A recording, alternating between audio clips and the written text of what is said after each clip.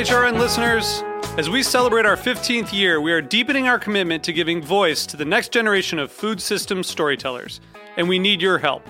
Our internship and fellowship programs help activate new possibilities for underrepresented and underestimated young people through experiential journalism, audio engineering, and production training. Through these unique programs, HRN helps food equity stewards build essential workforce readiness skills that expand their potential and foster economic mobility. Please consider supporting these critical programs. And with a minimum donation, you can be entered to win a dinner for two at an amazing restaurant in one of 8 cities and tickets to a concert at a great venue in one of those cities. We have incredible partners across the country who have donated, as they also share our passion for helping to educate the next generation of food systems storytellers. Check out heritageradionetwork.org/15 to donate and enter to win today. That's heritageradionetwork.org/15 to donate and enter to win today. And make sure you donate before March 31st. Thank you. Broadcast. You're listening to Cutting the Curd, hosted by Ann Saxelby.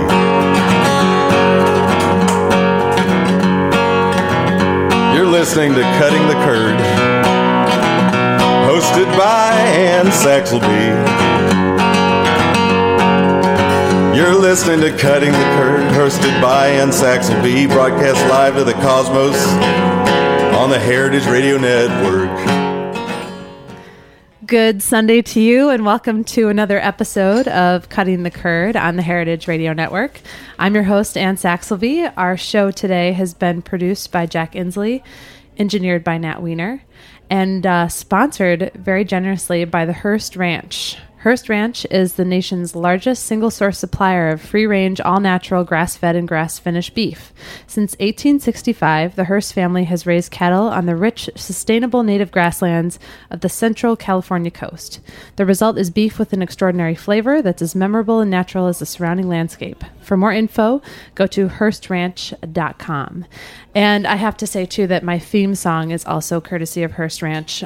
Brian Kenny, who works with the Hearsts, composed that one afternoon here at the Heritage Radio Network, and it's really kind of the pride and joy of my life. I'm really happy about that.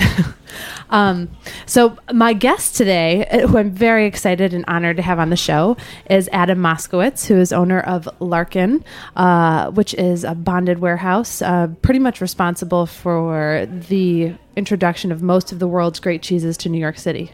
Wow. Yes. Yes. Yes. Not just New York City, actually. I'd like to believe that we are the gateway of specialty cheese from Europe to all of the United States. But yes, in New York City, there is a lot of cheese that comes through Larkin. And I should say too, Euro Larkin, which is now your European counterpart that's at the Rungis in France. Yes, Rungis. For all of you who don't know, Rungis is the epicenter of food based out of Europe. It is a marketplace for all things food and even flowers and things of that sort. But there we consolidate cheese. We have Euro Larkin, which is a sister company to Larkin, which actually my father and I organized about 20 months ago. And so far, so good. It's going well. Congratulations. Why, thank you. Well, I feel like, Rungis is basically like Hunts Point Market times like a bazillion. A bazillion. Yeah. Definitely a bazillion to infinity, actually. I haven't ever been to Rungis, but I really want to make the pilgrimage at some point. I really must take you there. Okay. Next time we go to Bra. Let's stop off at Euro Larkin. Okay. And we'll take you over to Rungis. We'll have one of my favorite restaurants there is in the market in Rungis. In Rungis. Wow. Yeah, and it's like the best seafood ever because it's literally brought in that day. Exactly. That's pretty incredible. That's what Hunts Point is missing, Are there any restaurants there? No. And I don't think any of us would really want to go up there even if there were restaurants. Yeah, there's like that guy with the coffee truck with the weird sad Danishes, and that's it. Yeah, not many people go up to the Bronx. Yeah. Really, that often. So, thanks for having me. Oh, like I said, it is an honor and a pleasure. And I have wanted to have you on the show for a while because I feel like you and your family are really, sort of the unsung heroes of this whole food revolution that's happening in our country right now because Wow. No, for real. I don't know. That's okay. I mean, food. Yeah. Okay. Specialty food. Cheese. Yeah. My family. Cheese specifically. I mean, of course, I'm like cheese centric. But can you tell us a little bit about how your family's business got started and how your dad changed it, and now you're kind of taking the reins to bring it to the next level? Well, gosh, I think we only have a half hour for the show. Well, let's do a brief summary. We'll do the cliff notes. Well, gosh, my grandfather started as a pusher of dairy, butter, egg, milk, down in the downtown Manhattan area, Lower East Side. Right where the Essex Market is today. Right where the Essex Food Market is today, which you're very familiar with. Mm-hmm. I love your shop, by the way. Oh, thank you. It's absolutely amazing. Shout out to Benoit. Hello, Benoit. I hope you're listening. He listens in every Sunday. Does he listen every Sunday with his little beautiful baby? Aww. So yeah, my grandfather was a food, butter, and milk distributor. He worked up the ranks at a company called Walker Butter and Egg.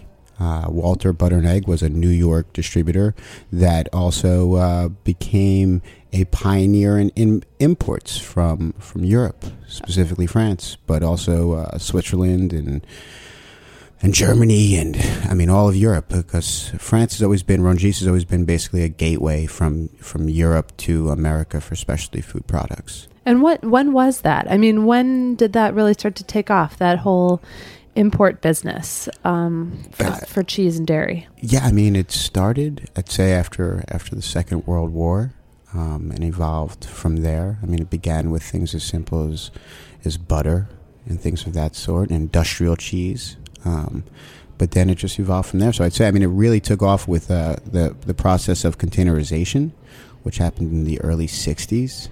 Can you explain containerization? Because I'm pretty sure we are experiencing containerization right now because we're actually inside a shipping container. I know. I could almost, it's so weird being in this container right now. I almost feel being on the ocean. I almost feel like we're at the sea right now, being in this container. Containerization was basically it was the advent of our global village, if I may. I'd say there's two key components that contribute to the global village that we're eating in right now, and pallets is one of them. These little wooden constructs that forks of a forklift and things of that ilk can move things around, and then those pallets go into containers, and containers is what changed from break bulk. I mean, imagine everyone close your eyes right now and just imagine they're closed. Are they closed? Mm-hmm. They're closed. Mm-hmm. They are closed. Absolutely. So imagine just a big ship and a big hole in the ship, and in that hole there's just tons of stuff, and they put them in these big nets, and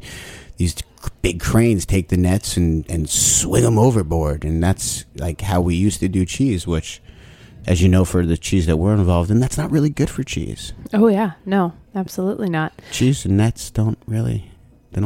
Yeah, get smushed. They get smushed. Poor little guys. Poor little guys. Yeah. So containers, I mean, and these are refrigerated containers, obviously. Yes. So these containers are refrigerated, which is actually a small percentage of the overall transport of containers throughout the world. I'd say the percentage literally is like 1.8% of all containers are refrigerated containers. And what temperature does that cheese travel at? 36 to 38 degrees Fahrenheit. Okay, so it's above freezing, obviously, but it's keeping it pretty stable, so it's not going to ripen too fast as it's coming across or anything like that.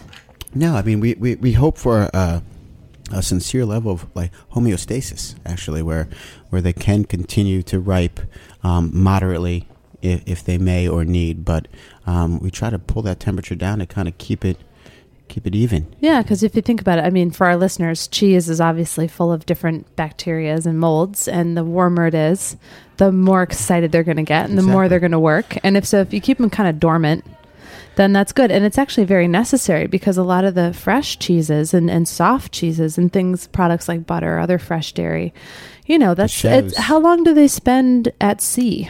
Good question. They're actually only really at sea for about 7 days, but they're in the container for about 12 days. That's it. I from thought it was a packing. lot longer than that, actually. Nope. Okay. And interestingly enough, it's pretty much been that amount of time frame since forever. Since the 1960s. Yeah. Or I guess even since before then, because if they were bringing anything over from Europe, that sea voyage can take about a week, huh? It still always took about a week. Okay. Which is pretty cool, actually. Wow. Yeah. Wow. So back to containers. So containers really, a quick long story about how containers were born was basically a guy driving a truck, waiting on the port to get his truck unloaded. And he looked at it and was basically like, why don't they just pull my truck up onto the ship? Absolutely. Duh. And from there was also the same revelation as it related to the trainways. Right. Same concept, basically, of just pulling the cart up onto the ship. And actually, one of the first container ships actually had rails on it, because they would pull the containers with actually the wheels on it up onto the ship and lay them on rails. Okay. And now, since obviously trucks have taken over everything, the rails aren't quite so necessary. Correct. Yeah. And they're more versatile now too. Actually, the containers, it was like kind of like putting the puzzles together. Now it's the container drives the concept of you could take the container and put it on a chassis, and you could put it on a railway. So the container kind of took its lead after it was to be following from the vehicles of tractors or trainways. Wow. Anyway. And so, this is all pretty specialized stuff. Like you said, it's, a very small percentage of the total shipping and container industry.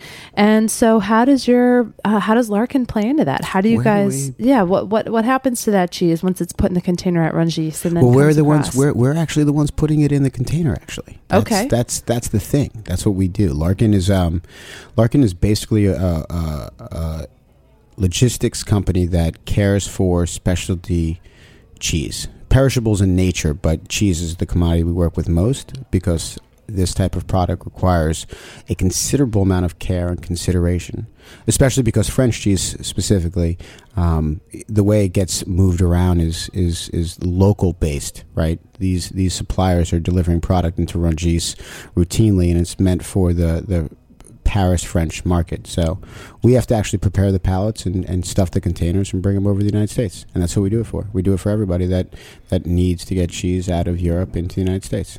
Wow. Does that make sense? Yeah, absolutely. Well, it's just such a specialized niche that you guys occupy. Yes. So then, I mean, I don't want to, obviously you don't have to divulge any details you don't want to, but, when I first heard the term bonded warehouse and the fact that, international law doesn't even really apply there or something. It's like a sovereign nation. It's like our own little sovereign nation. Yeah. What the heck is up with that? So then all these imports get to your warehouse and you've got to sort through them before, and then customs has to come and clear those items. Yeah, that's especially with French cheese, which is so delicate and has such we'll say a limited shelf life.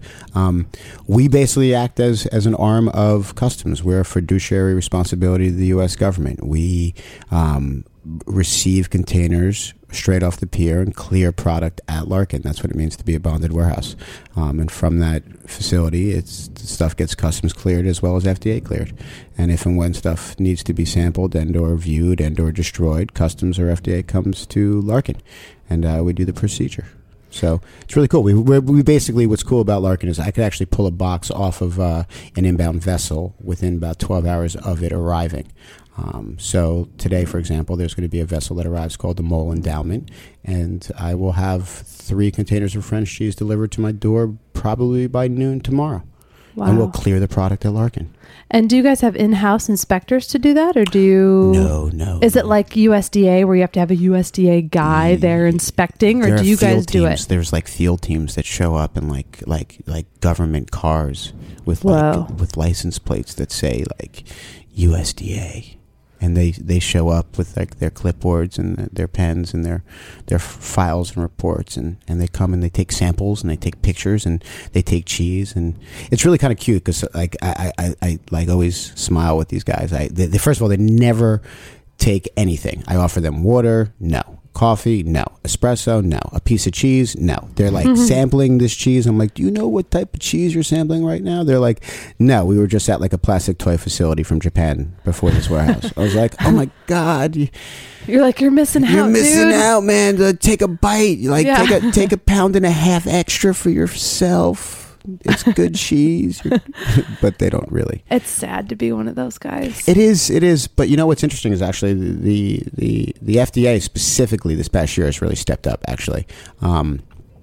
What's interesting is I love cheese and I love eating cheese and talking with you about cheese and stuff, but I really am in the logistics business and seeing how in the last 10 years things like 9/11 impacted importing product in the United States, because I mean we're being cute and we're talking about how we bring containers into the United States, but I try to get people to really think about it as it relates to when you travel internationally and what it's like to travel internationally now, where you have to take off your shoes and you have to take off your belt and you have to take off your jacket, you have to have all of your materials that are liquid based in a clear bag, and I just think about all of that parameter and then imagine what it's like to actually do that with a 40-foot container of product that has 40 to 50 different supplier sources and has a destination of the entire continental United States. Yeah. So the process is really intricate, actually. Yeah. And it's just, I don't know, it's really cool. Yeah. No, it's unbelievable. And it's like I said, one of those pieces of the puzzle that people don't usually think about. And even when they do think about it, they're like, "Oh my God, that is so complicated. I can't start to wrap my finger around or my head around." We actually have to take a quick break, but when we come back, we're going to talk more about Larkin and about what's going on at Larkin this month. Stay with us on Cutting the Curd.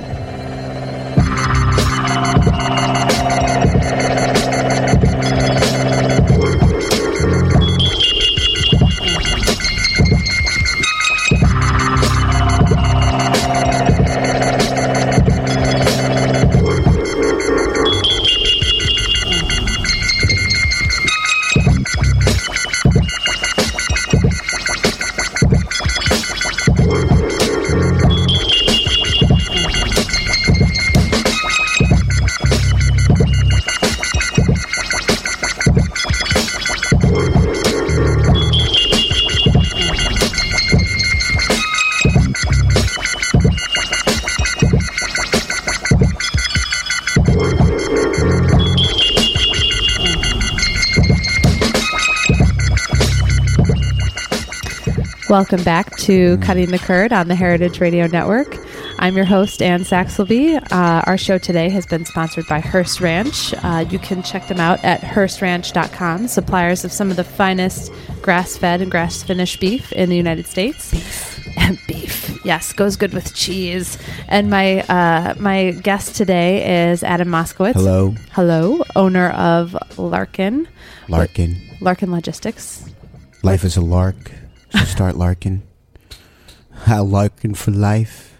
You want me to start rhyming? I'm a poet. I'm an artist. I'm an MC. I like to rhyme for free. I like to let everybody see what I mean when I think about my cheese family. I like curds. I love whey. I love to say that every day's okay if you have a piece of cheese to go with your day. See, it just comes off my head like that. I love it. Isn't it great? I love it. It's yeah. really funny. Like we said, all food people are like freaks. In some way, shape, or form. And so that's good. So you bring like the rapper poet part and, whatever. I went to art school. I could like make paintings of cheese. You are actually a sick painter. I think a lot of people don't. Nope. You know what? Excuse me, audience. I don't know if all of you know this, but I do. Anne is a ridiculously talented painter.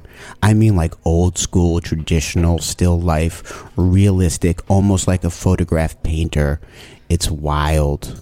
You would never know that, but I know it. I'm blushing. She is. She's making me all verklempt. She has a red shirt on now, and her cheeks are redder than her shirt. Oh man! All right, let's stay low. Sorry. Woo. I love this. It's funny. They always say I had a face for radio.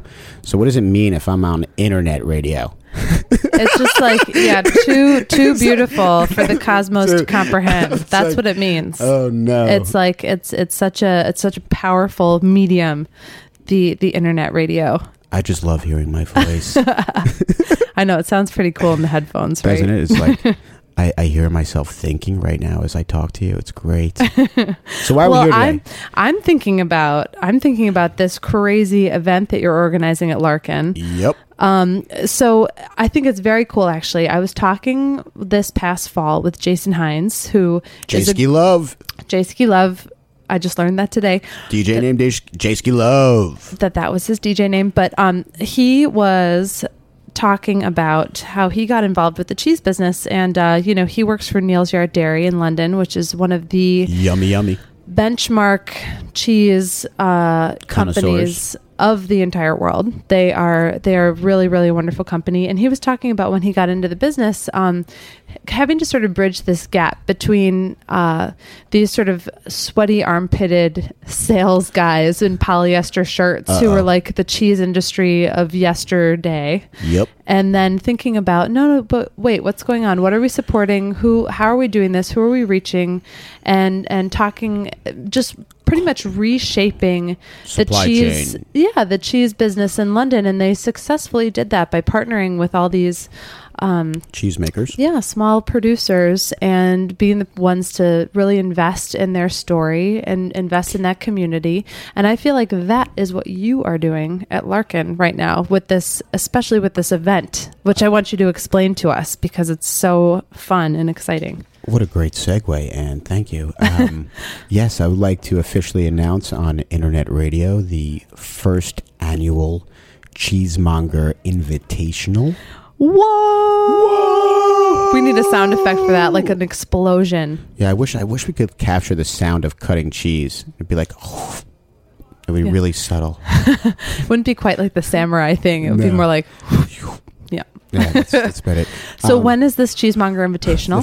Well, first of all, you could find out about it at cheesemongerinvitational.com. It's one word. And this event is taking place on June 26th. That's Saturday night, 2 weeks from yesterday, otherwise known as June 26th. At? Doors open at 7 p.m. The competition begins at 8:30. And it is at Larkin. It is at Larkin. You can see, listeners, you cheese lovers can see this bonded warehouse with your own eyes and know that it exists and that it's magic and that, things happen there. You literally, as soon as you walk through the front doors of Larkin, you smell cheese. And it's a cornucopia of coddled curd. I just love saying that, by the way. It is a cornucopia of coddled curd. Coddled curd. The cheese there is very, very happy. So tell me, how did this idea come about? Well, it came about because I think long and hard about concepts similar to what you were just discussing with Neal's Yard and how they differentiated themselves in the marketplace. It starts first with the word monger. And monger is a traditional term that dates back to food markets similar to the ones you work at right now, where there'd be a fishmonger and a meatmonger and a cheesemonger, and they were all basically retail stall individuals, people making the connection between the land and the table. And I believe now we live in a global village. I believe now that that key people that have great sources need to expand what it means to be a monger. It's not just about the retail individual interacting specifically with the end user. And Neal's Yard, for example, really captivated that. Here was a shop in London, and the owner of the shop realized that in order to present great product and deliver it in a way that the maker intended it to be, he'd go and interact with the actual maker. Yeah, crazy. Who would have thunk? Who would have thunk it? No, now it seems elementary, but that is. It was accessible, and you could go and do it. You could actually go meet the guy that made the cheese. We were so successfully disconnected from our food supply, thanks to the global village in many ways. Yep. That all of a sudden to do that was kind of revolutionary. And then not only that, they went backwards and forwards, because Neal's Yard also went to the actual monger over in, let's say, the new market, such as the United States. And they would educate those people about their product. And so my point being is that the concept of being a monger is something that I don't think is retail based anymore. I think it's about selling a product and understanding everything about that product as much as you can, and telling that story as well as you can. And so, honoring it as a profession, because it's a very important profession, and people kind of, can have their preconceived notions about the retail business or customer service or whatever, but it's a really crucial part of the food supply. And I love cheese. Me too. And I believe the cheesemonger's role in today's world is to be the conduit between a whole form piece of cheese and the next consumer of that piece of cheese. I get very sad when I see 25 pieces of cheese wrapped in unbreathable cellophane, waiting for a excited hand to grab out and bring it to its mouth one night.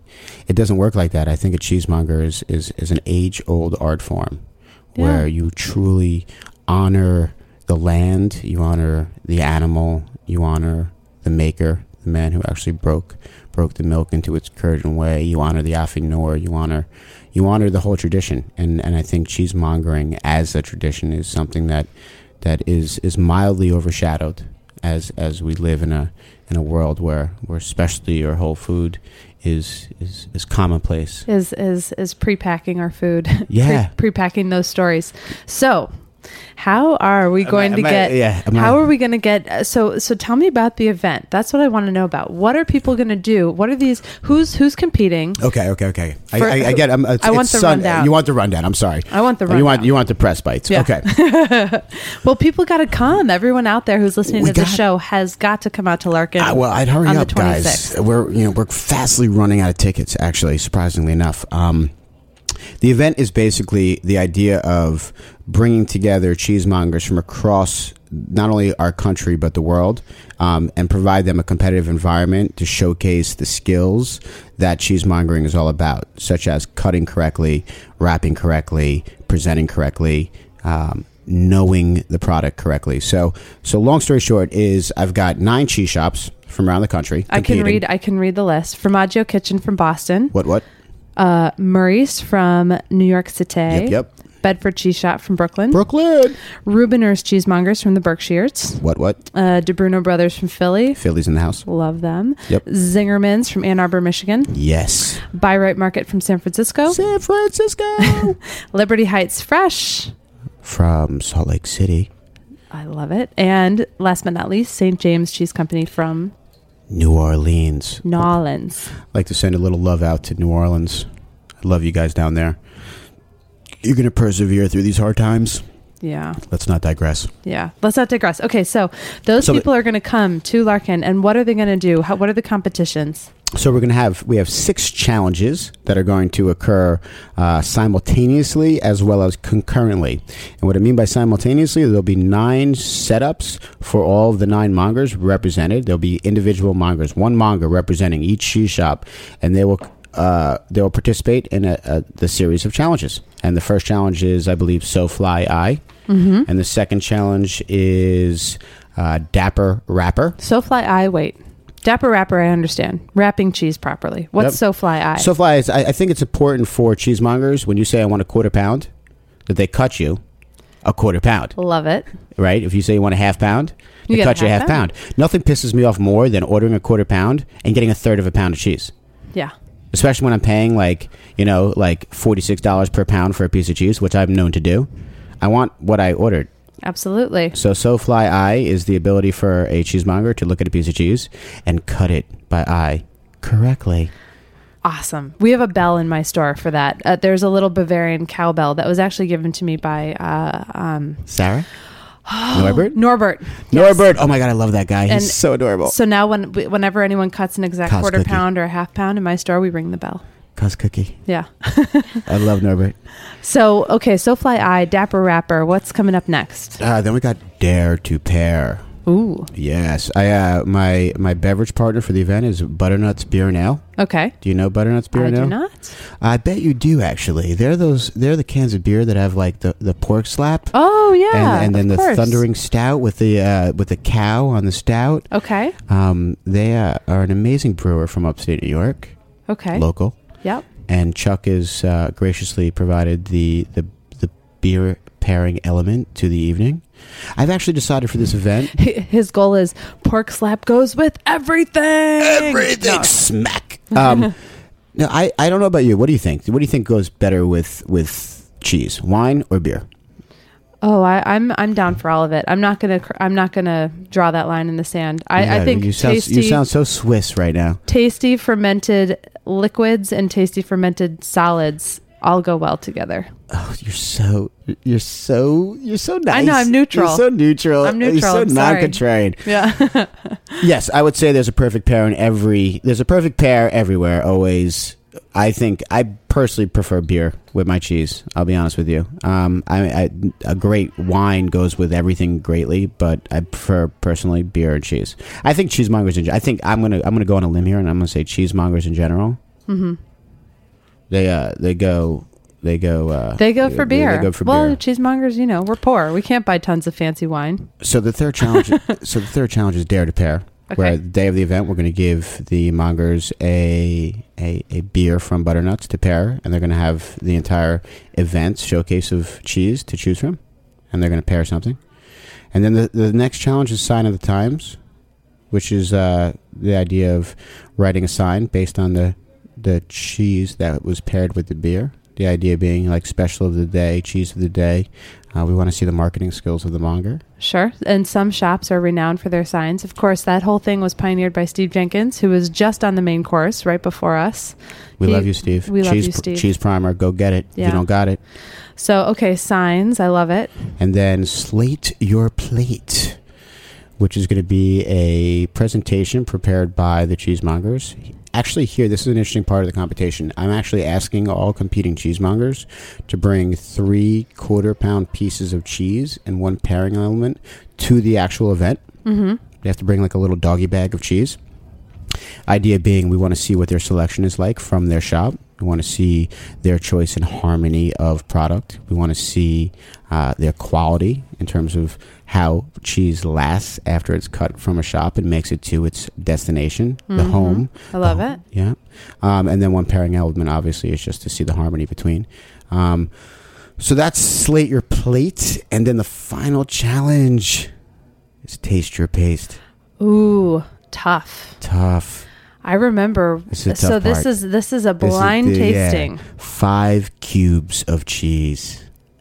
From all over the world. I've selected this from anywhere in the world. Thousands of choices. Oh my God. You're like the Wizard of Oz. Thousands of choices.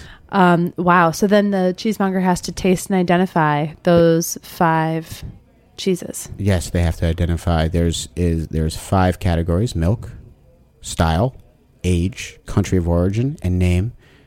And they have to select the answer to all 5 of those questions for all 5 pieces of those cheese. I'm like sweating bullets just thinking about it. No, you're sweating bullets because it's really hot in this container.